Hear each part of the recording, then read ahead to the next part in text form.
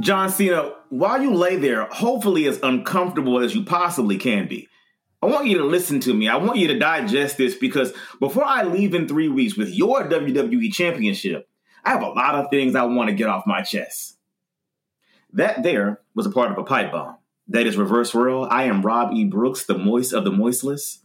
And you're now tuned into the probably swearing, last nerve wearing, reverse relling, edge pilling, airwave riding, neck gliding sons of a gun. And on this episode, we're discussing outbreaks, outtakes, the Fiend as a hotcake, and cash shit.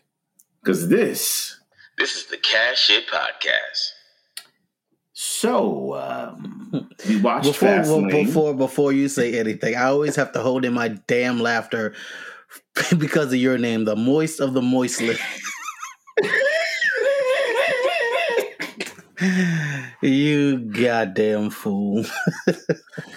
I am who I am. I make no apologies about it.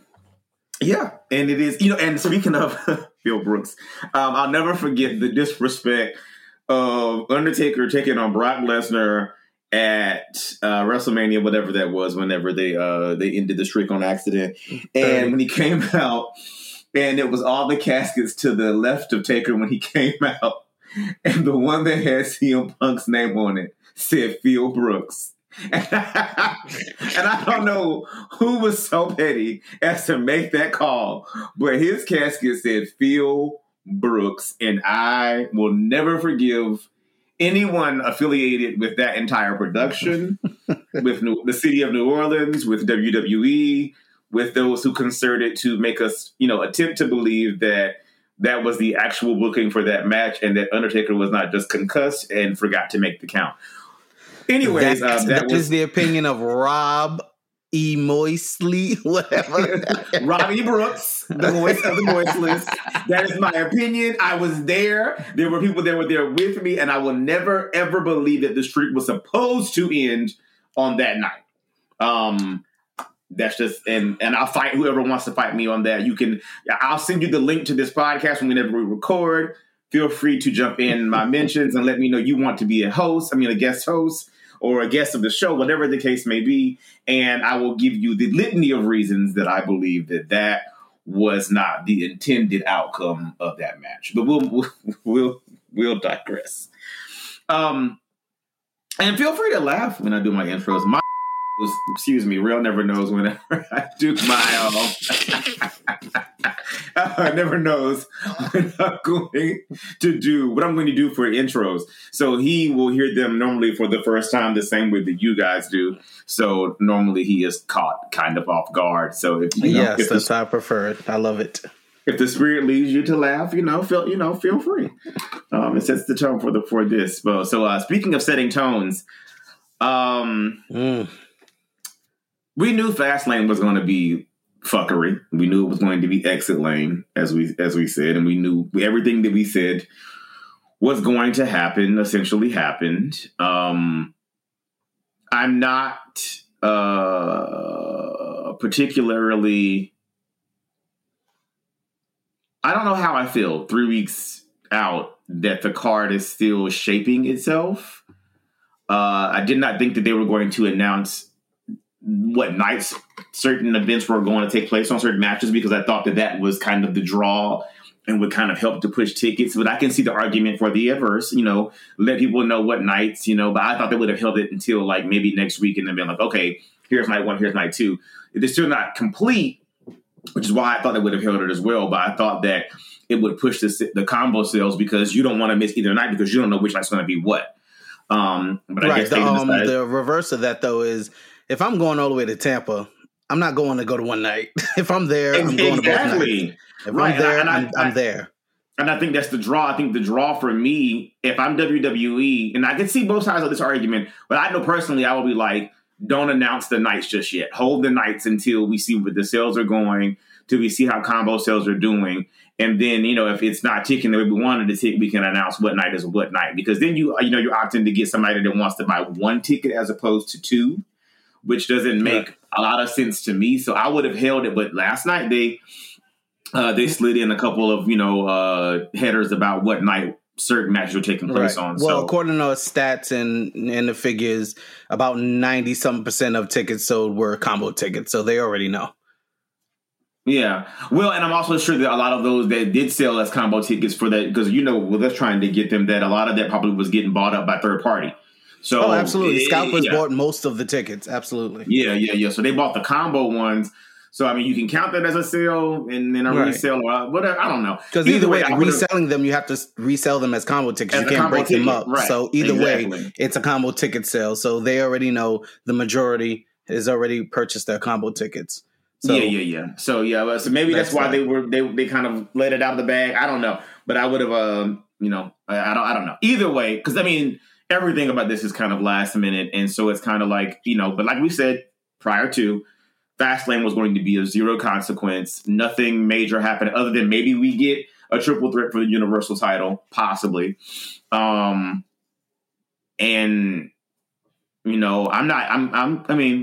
I love Daniel Bryan, so for me, but I am also kind of like, yeah.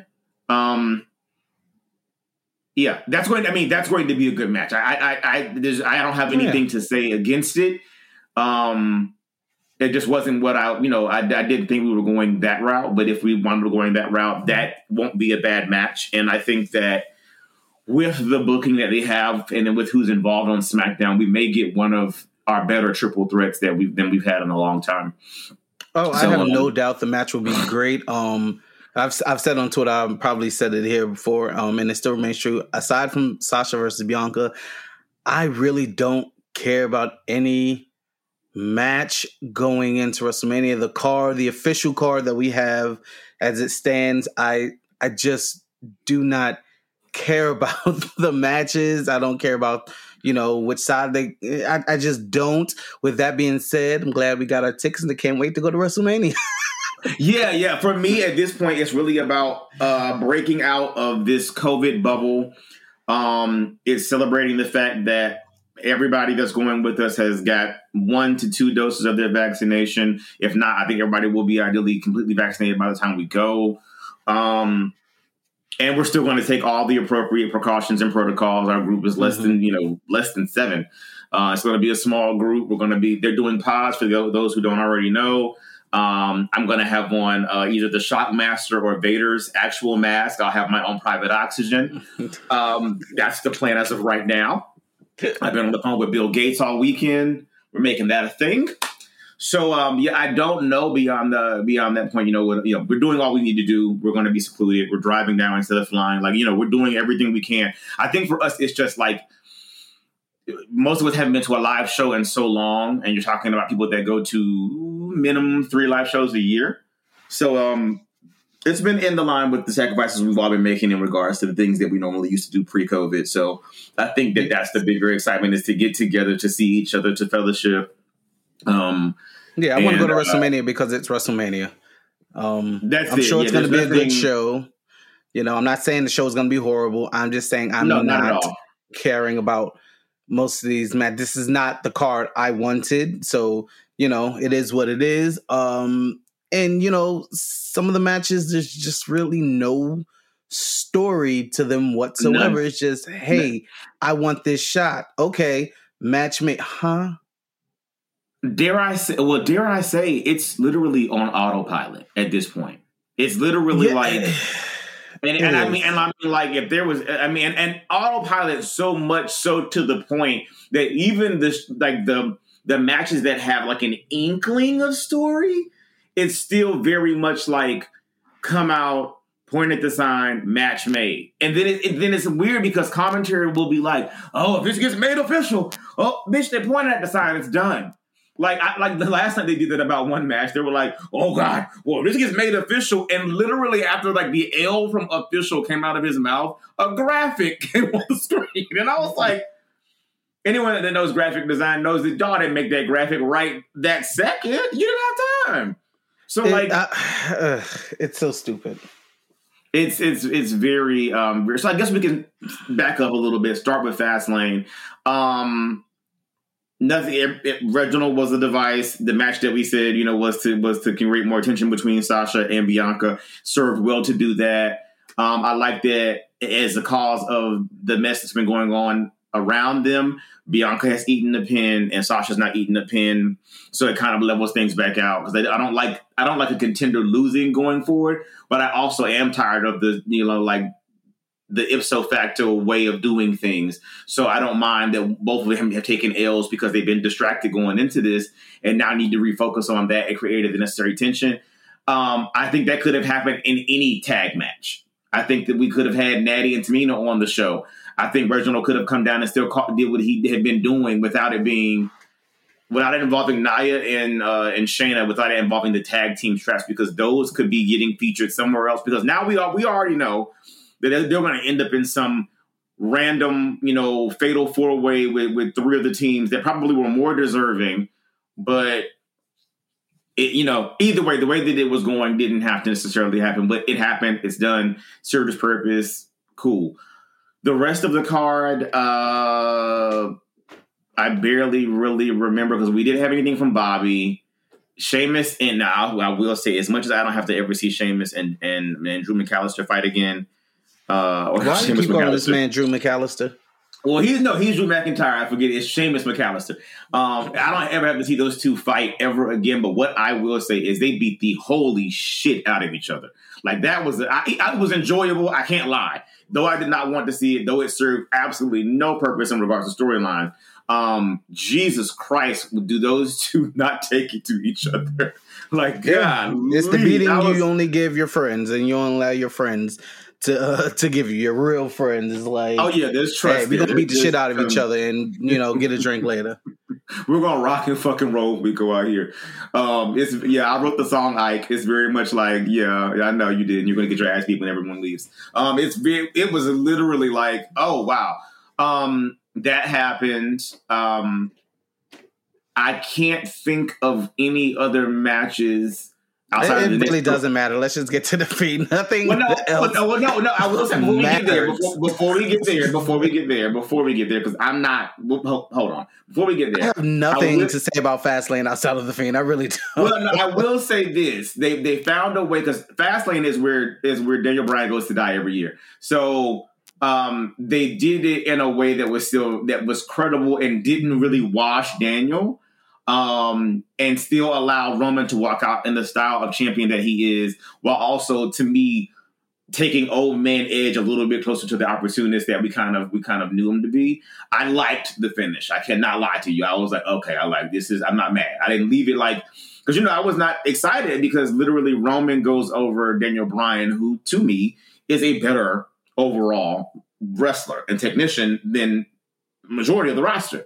And Roman goes over him every time, but it's kind of hit a Sting Flair kind of a thing for me. I'm not as mad, but the way that he told Roman, like, you ain't been in there with nobody if you ain't tapped yet, and to get the tap, and for it to not be seen because of Edge, and for Edge to literally get up and to retaliate. I will say this though: had Edge done his job as fucking enforcer, this wouldn't it wouldn't have happened. It wouldn't have happened. Edge, his head should have been on a swivel. He should have known Jey Uso was headed towards that ring. He should have been like, if he was doing the job that he wanted to do by winning that match against Jey, if he had done his part, none of it would have progressed. But nonetheless, I get why I had to. I get why I did. It was good in my opinion.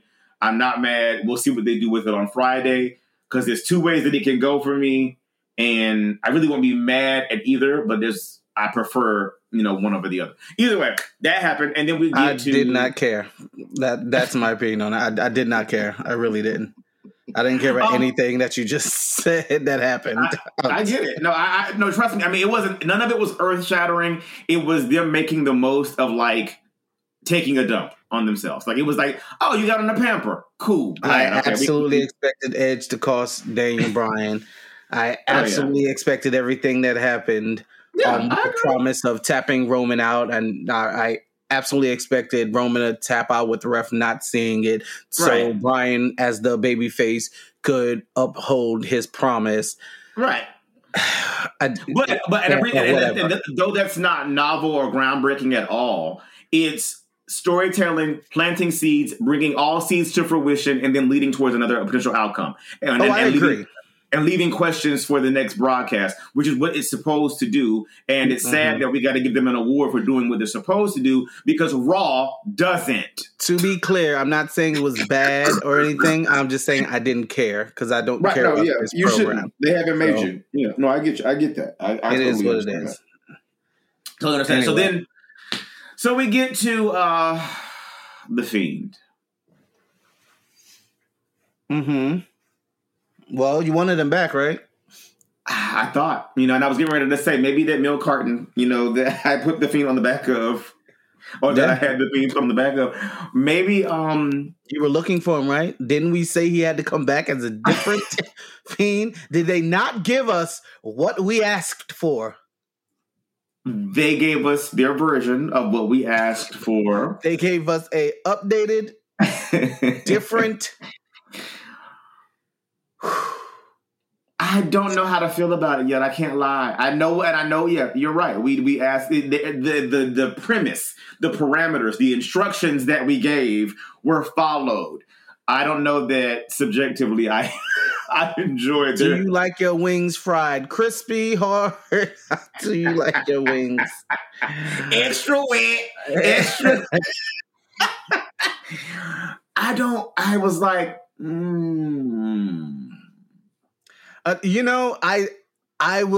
I'm not going to say I hated it and disliked it. I mean, what else would he come back looking like? So it's like when he came up and we got the full, I was like, okay. It's still like, because my last thing time is, I saw this nigga, he was on fire. So, okay. I mean, so here's where for me, it runs a little too costumey, just from the aesthetic perspective. But cool, whatever, because I don't know what that looks like. Wrestling in it, I'm not sure if the wear and tear. I'm not sure if the the incinerated skin begins to curdle off by the end of the match, and now we're like, I'm not sure how sustainable it is in ring. I don't know yet. I don't know if this is just like a pit stop until he begins to continue to like come out of this burnt cocoon. I don't know. I'm okay with taking the ride. I will be even more okay because to me this will be more of a mind fuck if we still keep Funhouse Bray Wyatt. Because then it's like, wait a minute. Because then to me it really is like, okay. Because the Fiend is a separate entity, this, that, and the other. But whilst the Fiend's been gone, Bray's been gone, and Alexa has set in his proxy. Now it's kind of like, do we get Funhouse Bray back? Are we now reconciling that they're both the same person? Or it kind of creates a couple of things that I'm not sure that they thought about. Now, I trust that Bray has. I trust that Bray, because Bray normally has been very particular about his character. And, I trust that he may have something. So because of that trust, I'm suspending my complete critique and just waiting to see what happens next. Because it's almost like he's like we've only seen him in the ring twice, and like last night on Raw, just kind of stood there. Ate a RKO, didn't get up immediately, but eventually got up and we went into the whole wrap up. I'm cautiously intrigued. That's what I'll say. Honestly, I'll go wherever they take me at this point. They burned the man alive and killed him. They murdered him. So again, where the fuck else can you take me? How much further than that can you go? So at this point, it's just we're here. I'm on the train. Let's just keep riding. Go. Just whatever. Let's just go. How did you feel about Alexa's cover? As soon as she did, I was like, "Oh!" I said, I hope Randy don't get hard. Yeah, I said, "Oh." So because we have the history of being too excited in the ring, winning championships and stuff. So I don't know. Yeah, this is very, very rated RKO. I was like, "Oh, okay, all right." And she's still there. Okay, yeah, she's not moving. Oh, okay, we're gonna go off with her. Oh, okay. Well, Keith Orton. I don't know. Right. I said, well, this is intriguing, this cover. Can't say that I blame her, but yeah. That was pushing the envelope a little bit. A little attitude error there. Very interesting. She's now scored a pinfall victory over a 14-time. Is he 14 or 15-time? 14? 14. He's 14. He's 14 times champion. It was expected. It wasn't a match. It was a story driver. Totally. And whatever. It is what it is. Like I said, I'm here. Obviously, this is now the space where Undertaker used to totally, where it's like it's very different than everything else, and you got to suspend even more disbelief watching this, and you just got to go with whatever.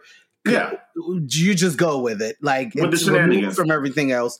Just go with it when it's the Fiend is involved. So yeah, and that I was more accustomed to doing because especially way back in then because we were younger, but it was also a lot more frequent and we weren't too far removed from a character-based era. So in this timeline, it's a little bit more concerning because he's one of the only characters like that at all now.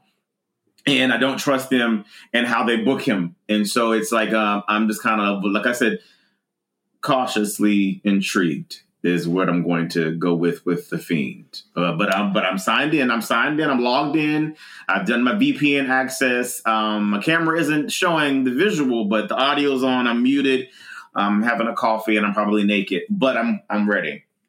You know what I'm not cautiously optimistic about? You know what I'm not cautiously anything about? What?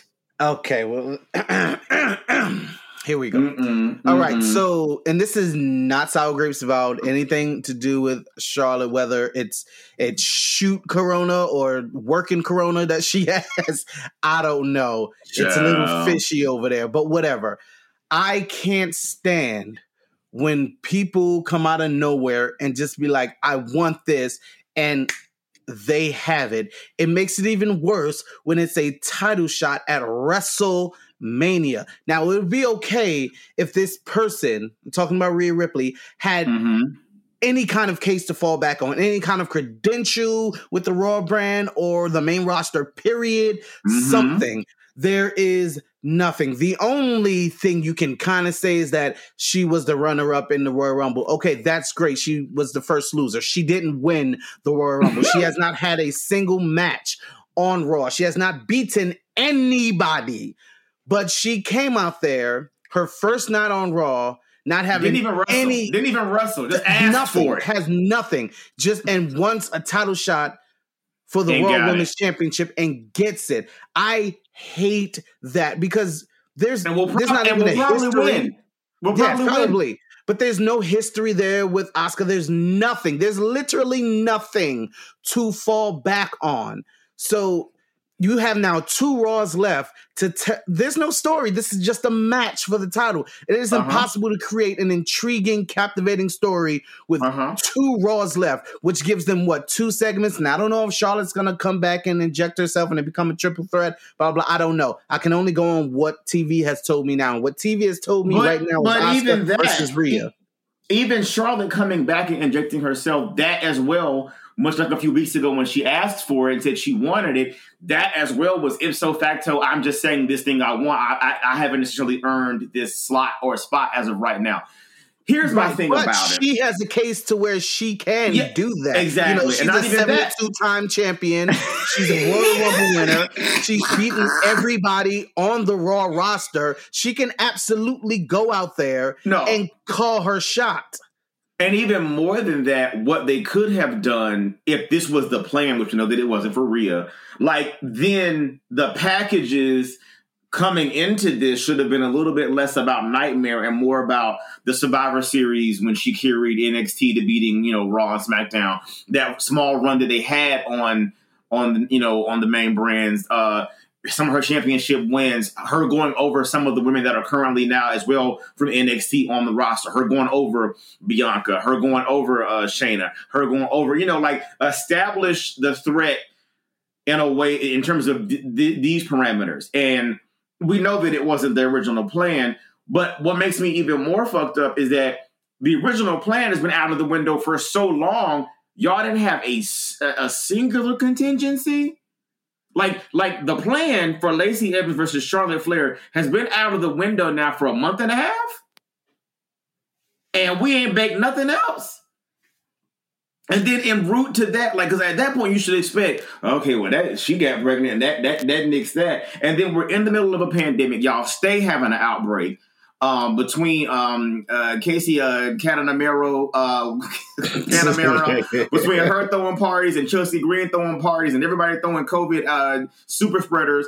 You know, like anybody is liable to wind up. You know, there was supposed to be an outbreak last weekend, rumor, and a few people supposed to have got it at that point in time. But with that being said, with this being such then there was the thing last week where they said Vince was coming down heavy on people getting COVID and want everybody to be extra safe, this, that, and the other. And then we popped the next week, and there's rumors that Triple H, there's rumors that Charlotte, there's rumors that this person, that person, this person. And it's like, with everything being so fragile, you would think that you would have been working to build contingencies and or other stars. Like, for instance, you kept Drew in the peripheral just in case this thing with Lesnar didn't become a thing. You kept him viable in case you had to insert him into that equation. You know what I'm saying? Like, so I don't understand how we don't keep or make people viable. Because I can even, not for nothing, not even giving a bunch of thought to this, but just imagine had Raquel and Dakota won the WWE Women's Tag Team Championships, defended them again, and now we done freed up Nia and Shayna. Arguably, two of the most dominant women in the division are now freed up to do various things. But we didn't look at that long term. We didn't look at that down the road. We didn't look at that and say, okay, what can we do? Because we're not going to put the main belts on NXT. Whatever the case may be, now we've booked ourselves into these corners because now you're getting ready to absorb another 8 women or so and trying to get everyone on the card in a multi-woman tag match that's going to be of barely any consequence because you haven't done anything with the Riot Squad. Ravishing Glow is just that. And Tamina and Natty are just kind of catching steam, but they ain't been doing nothing long enough for us to be like, oh, this is getting ready to be a problem. I think that's my biggest grievance is just the lack of foresight and the lack of like contingency planning for your biggest event. Here's my other biggest problem with it is how stupid it makes all the other women look. If Rhea on her first night on Raw with no credibility for the main roster whatsoever, like just none, you know, in single one-on-one fashion, to be asking for a one-on-one shot at the title and getting it. Why isn't Lana? Why isn't Naomi doing it? Why, like, if all you have to do is go out there and say, hey, I want a shot at WrestleMania, and you got it, why are all the women not doing this? Especially two who actually win on a consistent basis, who have championships, Shayna and Nia, one of which has pinned both Raw and SmackDown champions recently. Like, right. I hate it. And again, there is no way to make a captivating story with 2 segments left to tell it. Like, yeah, even the leapfrog it's just a match, and I hate that for WrestleMania. It's just a fucking match. Yeah, I hate it. Even the leapfrog for Peyton, like she got her championship match last night. But even like that window in between the 2 weeks that she requested it and that she got it, it was still like there wasn't really much said that could have been built towards that. Like even just showing her brooding backstage would have been a nice connection leading into this past Monday. Same thing with that though. It's like all we had to do was come out here and ask.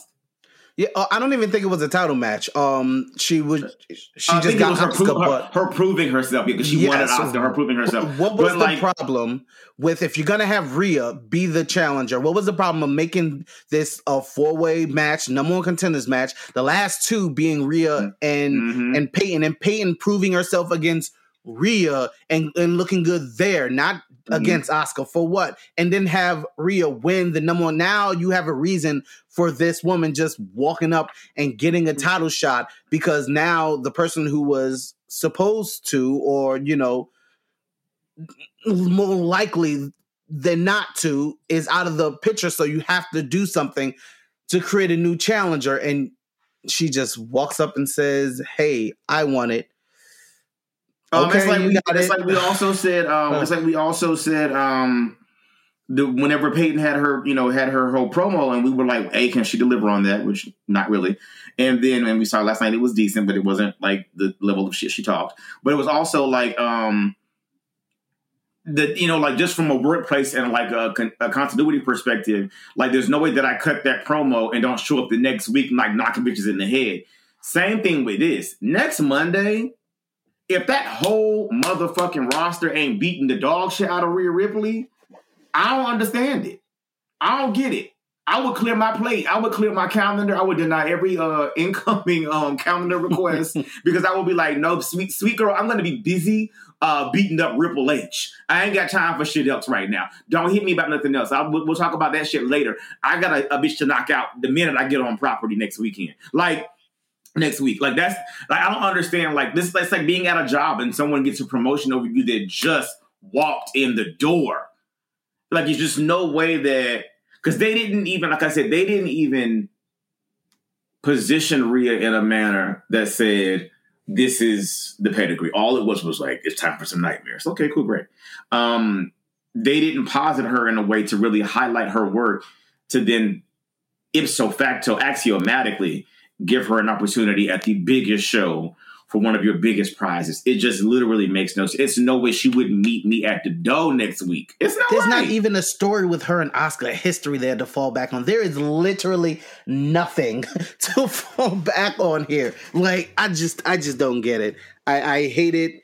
It's the same with Omos and AJ just all of a sudden being the number one contenders for tag team titles, even though they've never had a tag team match, even though Omos has never even wrestled. It's just, this is what's souring me on the card and shit. I just don't care. But again, I'm going to have fun while I'm there. I'm going to talk about shit, and then I'm going to go. I'm going to have an edible in my system, and I'm going to be good. Even this thing with Shane and Strowman, literally off him just deciding to one day call him stupid. All right. They're not even trying to weave in any of that Fight Club shit, because they kind of had a little blip during that Fight Club situation.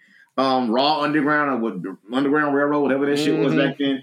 They could have tied any of that in. Zilch, nada. We don't even know as of right now beyond the Raw tag teams, the championships is in a really weird feud. And SmackDown, we haven't really heard yet what's going over, with those titles. We can assume that it will involve the Street Profits, Dirty Dogs, whoever. Season. Yeah, well, not even that, because I think it's going to wind up also involving the Mysterios and probably Alpha Academy. So I think that's going to probably be a four-way. Yeah, we're getting ready to get clusterfuck, last minute. Let's get everyone visible on the card that we can get visible. And storyline, what's that? It's going to be I think the most story that we're getting right now is now The Fiend and Randy, because that's literally been going on for, a good minute. And even a previous Mania, we got that. Whether we get one-on-one Edge and Roman, whether we get, the triple threat, there's enough story between all three of them to kind of make that especially with all three of them have career-threatening injuries or situations, and all now being back at the pinnacle. I can write that story. I can tell that lie. Yeah, that's awesome. It is, and I don't want my apathy for it to make it seem like that. No, they haven't made you care. They have not made you care. I mean, they're trying. At least with that story, they're trying, and it's not because of the story. It's not because of lack of story, because they are telling a story. This whole Daniel Bryan thing from Elimination Chamber and Edge winning the Royal Rumble, and they're telling a story. I just did not need Edge in the world title picture, so from jump, it was just given for me. Because it's not where Roman's story should have gone, but it is what it is. I don't mind it, telling a story. They're at least building to. Yeah, it's got meat, and they could throw some more meat on it if they even took the approach that I just gave you of all three men having their career to some degree paused and or shortened at some point in time, and literally fighting back to be that right there that's a story. That's a story. Now you know what would get me into it. What would clock me into that story is if Roman pulls a power move. If this gets made a triple threat and Bryan gets added, Roman and Heyman need to pull a power move and say, nah, y'all not gonna have two people in there gunning for me at the same time. This a fatal 4-way now, because guess what? My side nigga Jey Uso is now part of this match. Now, give me that, and then I'm clocked in. Then I'm interested because there's a lot that you can do with that. Well, here's my thing about that as well too, because I was going to ask last week and I forgot to ask, and that the perfect segue. What is his payoff? Because Jey Uso has had a banner year. Mm-hmm. What is his payoff? Because I do believe that that's an adequate payoff. I would love that wrinkle. Absolutely. Put him in with Roman thinking, yeah, he's going to just do what I say in this match and keep one of them at bay while I'm taking down the other one. He's just going to do my bidding. And Jay at some point like, nah, I got a chance to win the title at WrestleMania, bro. Build that story. It's very easy. It's very simple. Y'all have been telling me for months. Yeah, and then that makes you also kind of look at this like, oh, I don't know, anything can happen in this situation. Exactly. And now main event, and not even that. Like, who is not watching the SmackDown after a WrestleMania where Jey Uso grabbed, like out of nowhere, grabbed the World Championship? Like, you're waiting to get to that Friday to see like what the fuck is getting ready to go on, because that would complete their whole arc. That completes their entire arc right there. If he grabbed that chance, because then it's still in the family. I kept it in the family. Yeah, no, I'm here for it. That's what I want. That would take my wig and it would leave Raymond James Stadium in a helicopter. Yeah, that would definitely send me up and out. Bianca and Sasha, when she slapped her, slapped the shit out of her.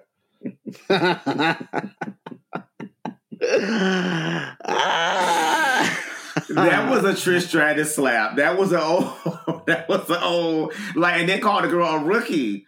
Wait, I'm the rookie? But my features and my shows 10 times your pay. Like, that right there, like, was because I love that you could see the restraint. You could see like Bianca giving, okay, girl, all right, girl, right? Like, look, did she just slap? I think she just slapped me. Nah, she just slapped me. Okay. Yeah, it was. That's why I love Bianca so much now. It's just like everything about her and the way she like moves, the way she acts. It's so natural, and we all, as Black people, have a female cousin just like that. The way she passively read her on SmackDown, when she was like, "You forgot your accomplishments. You're the boss. You're the standard. You're the blueprint. Your hairline's uneven. You look dusty." Like, it was very much that, and I was like, what? Like, I'm just loving the responses, the inflection, the facial expressions. It's so Black. It is, and it's something that I know because it's so Black, and it's like nuanced kind of Black. So I know that that's not something they're being told to do. They're baking that in because of who they are, and I love. Oh no, that's Bianca turning up the dial on who she actually is. Just like every great wrestler, you be you, and you just turn the dial up. Really quickly, while we're talking about things we like and women, I want to talk about something real quick in AEW. Okay. AEW has a gold mine on their hand. If they are not putting money behind Jade Cargill, that woman is stacked to the gods and has so much potential. Like her first match, the Shaq match, her and Red Velvet were cutting up. And is that body Blacks's? Is that with the Bob that was going back and forth with with Cody? Yep. Yeah. Oh, yeah. Listen, she got into that ring. Yeah, she got into that ring and was like, "Oh no, I could do this." And that first match was great. And then she had a match last week, a one-on-one match, her first one-on-one match, and it very much reminds me of when we first started watching Raquel, and was like, oh, if they let this marinate in on top of the stove for a while, this is gonna slay. This is gonna be something. Jade Cargill, they better be putting money behind her. They better be making sure she is in that ring training and doing all types of shit every damn week. Every time somebody see her, get her in that ring, get her with Dustin, and just because she is a big girl. she looks like straight up money. Yeah. Once you get her ability to speak together, because her promos are still very. I'm remembering. I have to say this. They're kind of rough. Very Once she gets that read. together or gets a mouthpiece, it's over. It's over. Yeah, she looks like she looks like the Snyder Cut. She looks she looks like whoa, like huh? Like top me, mama. Like she looks like okay, wait, huh? Like She's the one for them, and they damn sure better take care of it and cultivate that into. Woo! Yeah, Jade Cargill. They've got the people there. They've got their people. The people there to groom her. They've got the appropriate people there to groom. So that made me clock in a little bit more because I think there was a match with Thunder Rosa and somebody that you guys were kind of ranting about. Britt Baker. They shut shit the fuck down. Them some badasses right there. They shut it down. It may be time for me to go ahead and clock on. Women's wrestling is gonna pull me. I would suggest watching that match. They main evented last week's Dynamite. They was whooping each other ass. They was beating the hell out of each other. It was given very much Trish and Victoria at Survivor Series 2002. They were beating the shit out of each other, and it was great. It was great. Their women's division is getting there. It is so much better than it was a year ago, and it just keeps getting better. And with Jade, they have the money machine for their women's division in Jade Cargill if they do her right, and I have a feeling they are. It can easily eclipse Raw. Now, SmackDown and NXT, that's a different situation, but it can eclipse Raw pretty quickly because Raw just, especially, and if Charlotte is on any kind of a hiatus, because I think she pulled her Joker card from her draw 4 from my understanding. Rumor has it, Noah Dale. Has it. I knew it was coming. But she kind of leveraged her play space and time to help Andrade to get out of his situation. And if that is true, I can promise you that that didn't happen without some feathers getting ruffled. So, all right. Well, the Queen, we will. I don't know when we'll see her again. And then, you know what? It may just be, a political play to get some respect, and we see her in a couple weeks or so. Right. There's still a chance she ends up on the card at Mania, but Ric Flair just said, WrestleMania won't be the same without Charlotte. And it's the damn truth because she, regardless of whether you love her or hate her or not, she is a mainstay. She is a gem. She is one of the biggest stars in that company. And as I said before, she is the face of the women's division, no matter what you want to think. Missing WrestleMania is just too on the nose for me. And as well, do you think, and I haven't asked you this before, so this will be a Cash It exclusive. Mm-hmm. Do you think that the women are now ready for a more pervasive storyline across the division? And when I say a pervasive storyline,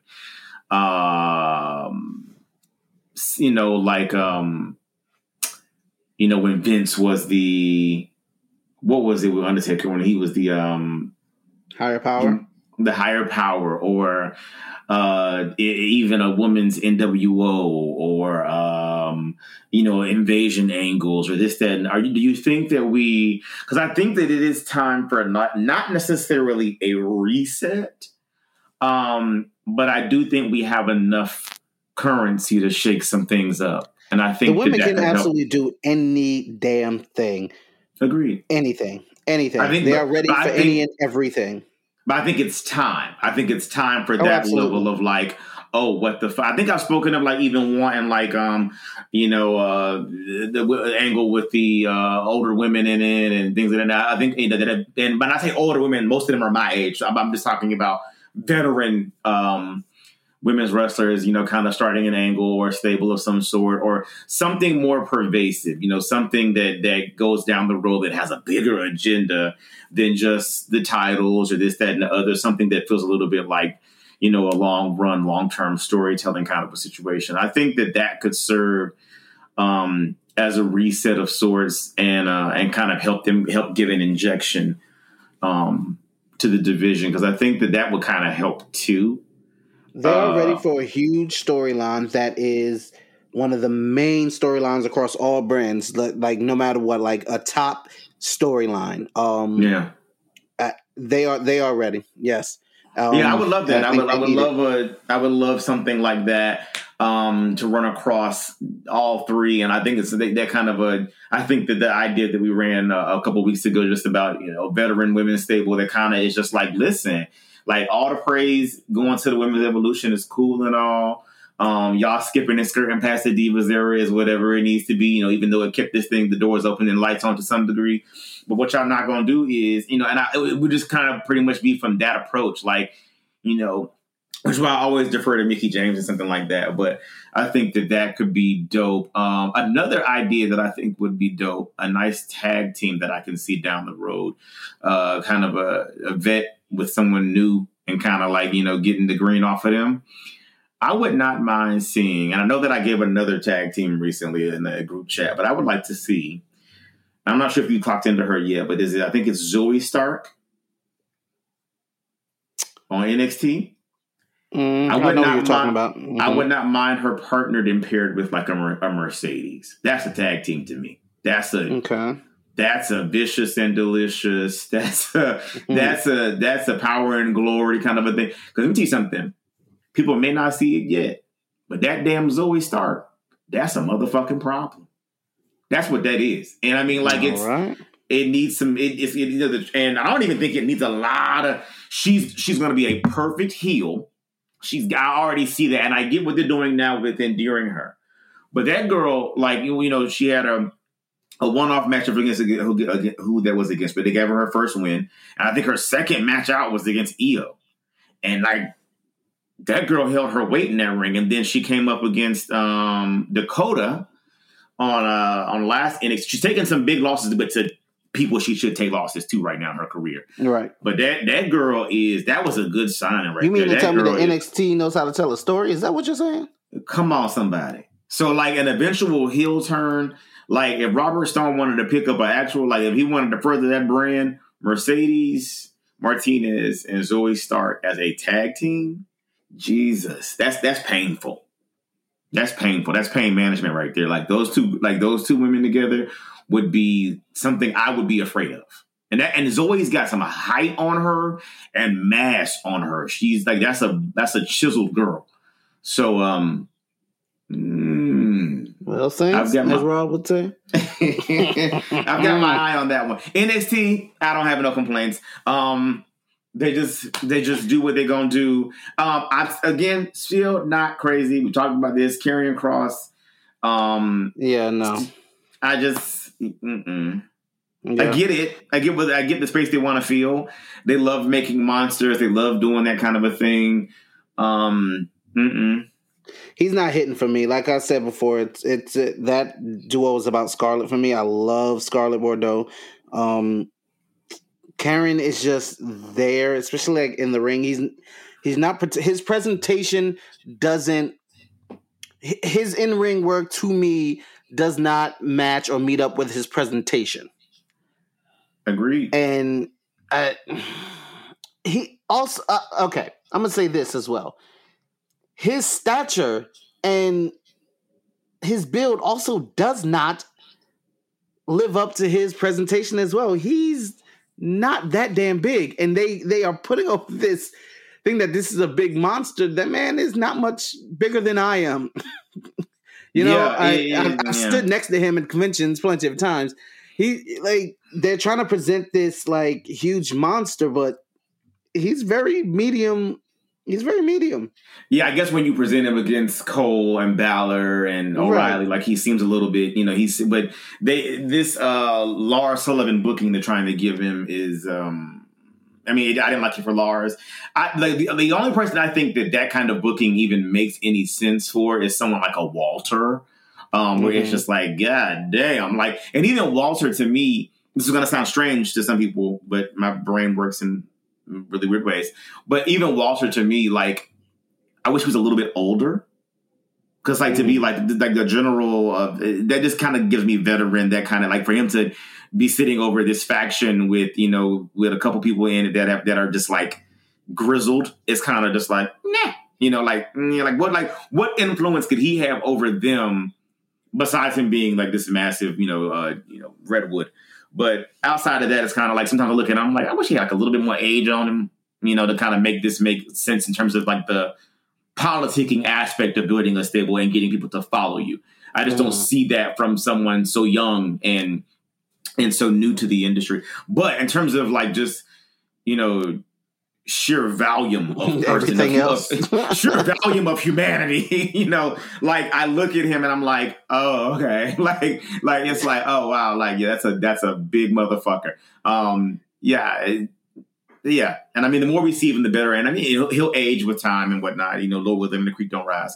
But he'll be here for a minute. But it's just and sometimes it just takes that. It takes just that familiarity as well, because I kind of feel the same way about Meat Dunn. And I did say Meat. I feel that way about Meat Dunn sometimes because it's kind of like you just don't know how young. Maybe it's just me getting older too. Maybe it's just me getting older. But I look at Pete and it's like. That's why I didn't mind McAfee being there, because Pete feels like a peer or like a kid to Orny and Lorcan. So it's kind of like, right. I don't know.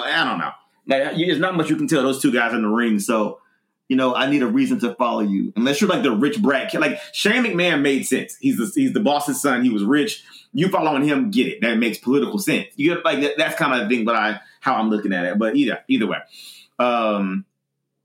But yeah, NXT, beyond Kyrian being blah, they normally are hitting on all cylinders and they normally get. Listen, it's time for the crowning. Right. NXT Stand and Deliver, night one, main event. It's time for the crowning. She has to take it. It's done. And here's the thing. Here's the difference for me. I will suspend for the storytelling that they've told. I will suspend. In my mind, the reality that Io is a world-class wrestler and it's better than the majority of the roster, male or female. I'll suspend that for the level of growth and storytelling I've seen come out of this situation. I have no problem with that. Raw, look at how they did that. Look at how they ate that. And then and look at what you're doing with Rhea Ripley. You haven't told the necessary story.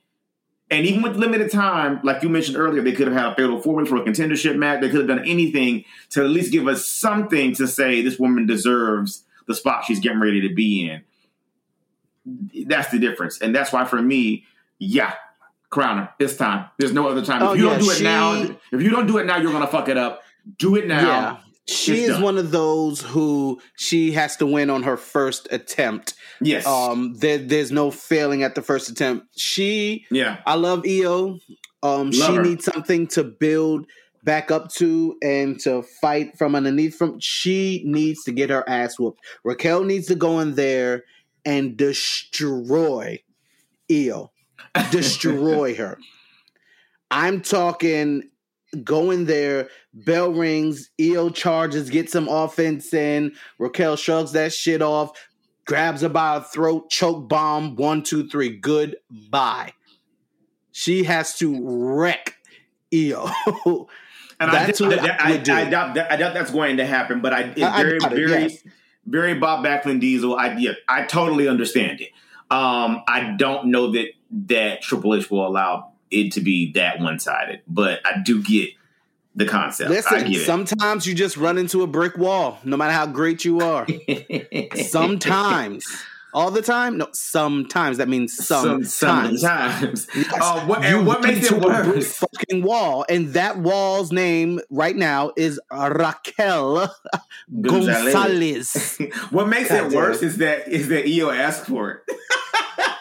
That's what's going to make it worse than Io demanded it. Io was like, bitch, run up. And it's going to give, okay, all right. You remember when John Cena, the man of all mans, the top of all top-tier talent, remember when he got his ass whooped at SummerSlam to lose that belt? Yeah. This is what it's given. Yeah. Sometimes not even you are that. just not ready. He ate that when he ate that knee from Daniel Bryan, when he ate that shit from CM Punk. And now that is the one argument. I forget who brought it up at some point in time, but just the one argument about the amount of people that Cena over time did put over. And I think that does get looked over. Of course. Yeah, and I get why he gets looked over as well. I do get why he gets looked over as well. But Raquel, yeah, I will not have a problem with her leaving that girl laying. And I like the small seeds of dissension they're already planting with Dakota. I'm here for it. I'm I love it. You know, here's why. I love it. Because Raquel is eventually going to be an over babyface. Over. Mm-hmm. Eventually. She is she is. I'm not being blasphemic here. I love her to death. She is all the good parts of China. Yeah. None of the bad. Yeah, I do not disagree. I mean, even when you were mentioning the girl earlier, from AEW, I was like, wow, I never wanted a Black China. And like it was like, and we had one briefly. What was that girl that was with the she had the dominatrix gimmick? In WWE with the Bashams? Mm-hmm. Shit, I almost called her Midnight, but that was WCW. It wasn't Midnight. Yeah, it'll come back to me next podcast. Ghetto, something ghetto. It was was it Shaniqua? It was a Shaniqua? Was it? I'm on my phone Googling as we speak. I know exactly what you're talking about. She had the whip. She was with the Bashams. It might have been Shaniqua. I think it was Shaniqua. I think it was something like they tried to do something. Yeah, it was Shaniqua. Yeah, Shaniqua. There you go. Shigeto, as you said. Linda M. Miles, and they called that girl Shaniqua. There you go, Linda Miles. There you go. How dare y'all? Anyways, but yeah, I was thinking that when we were talking about girl about Jade, I was like, yeah, I didn't think about ever wanting a Black China, but like that was literally. Black China. Black China. But Raquel is literally everything done right about you. And what's she's crazy gonna be is an over babyface. I saw it, and I know you haven't. If you get a chance, please go back and watch it. I saw it in the Mae Young Classic. I talked about it very early. I was like, they got a problem with that girl. If they sign her, the first person who mentioned her to me, I was like, if they keep that girl and do something like I said, they got a problem with that. So this is definitely Gonzalez Hive over here, Gonzalez gang over here. Very much Gonzalez gang. Yeah, definitely. And speaking of China, that's something that's also kind of scaring me about the Charlotte situation, because we know their history with women when they get too big. Mm-hmm. So I'm a little. But I hope that Charlotte. I said this to one of my friends. Charlotte may very well end up being the first female transitional star, and they might have fucked up by casting her in a lead role for a movie for Hollywood to look at, because this Walking Tall movie, it's a WWE Studios production, so they have a hand in this. They cast her, so they might end up being her mistake. They've given her the power she's now wielding, and I just don't want to see it turn into, because that was, if those that are not familiar with China, that was kind of her situation. And IC champion twice, women's champion, this, that, and the other, got big, was asking for more money, was kind of politicking. And granted, she had the space to do that, but at that time, women's wrestling wasn't where it is now. And she also was, at that time, Triple H's ex, and there was a lot of mess that went on with that too. So I just don't want to see this sour, because Charlotte is playing the same game that the men play, but I don't want to see it sour because she is a woman. So I'm hoping we don't have that issue. Some may say Sable was first, and I see that to a certain point. But when I say transitional star, yes, Sable was super popular outside of the WWF.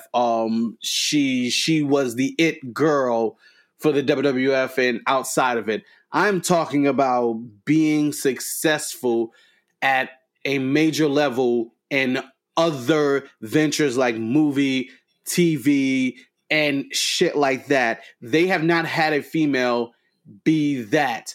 Charlotte may very well end up being that first one. Especially outside of, because a lot of those women did it, and this is not a slight at all, because I get it how you live it. I live for it, because I even own most of these, but a lot of them crossed over via Playboy back then too. Right. Playboy brought eyes outside of, and we were in a different era, and that, like China had like the two biggest covers of all time at that point in time. Sybil had a cover, Tori Wilson had a cover, Candice Michelle I think went on to have a cover. Did Christy Hemme? I think Christy did. Or was it Maria? Maria. I think all of them. So I had a cover. Shit, I had a Playboy cover. Everybody got a cover. You get a cover. I just got the name of this episode. And yes, of course, Christy Hemme got a Playboy cover, because that's when, I kicked you so hard, my damn shoe broke off. That's when Trish. It's so hard you broke my boot. Yes. It's so hard you broke my boot. Yes. Oh my God, a time. What a time. That's one of the best promos of all time. First of all, with the spray paint. First of all, this is clearly a typo, because you're no champion, honey. It just crossing out the word champion. But the part is, she was reading her, but she was right. Like, what champion are you saying? What belt have you held? Because the belt is currently sitting upon my shoulder. Yet they're calling you wrestling champion, sweetie. Oh, what a time! For those who need to see that, I'm going to pull that from somewhere and post it on the Instagram. Because if anyone has seen it, all two of you, I've been putting iconic promos, cash shit, in the highlights on our Instagram. So I'll probably grab those two and slide that one in there, because that is a peak promo, baby. That's whenever Trish got in her bag, and she just was out there winging it, and that Canadian sass was coming through, and she was giving you Celine, but with a little bit of a little bit more sass, and. That's a good time in the Lord right there. But indeed. So I guess we're looking forward to Mania. We're gonna have a good time in the pod. Yeah, we're gonna have one regardless, irregardless of the fact. Right. Yes, we're gonna have a good time. Mm-hmm. Yep. So I guess we have one more. Hold on, is it one more podcast between now and Mania week? I think 2. Because 2. Oh wow! Yeah. Oh yeah. Definitely 2. So we'll have one the go home week and one the week before. So we'll probably be back here next week, sounding sad as usual. And until then, and actually, that with the go home podcast WrestleMania will be in person, because I will at that point be down there with you. Yeah. So. Well, until then, you can find us, find me at Roberts_rules on most social media, the Roberts Rules on Facebook, because who uses that? And you can find Rail at _Rail on the Twitters and Instagrams. On the Twitter machine. Yeah. And so until then, we're signing off, and this is the Cash Shit Podcast.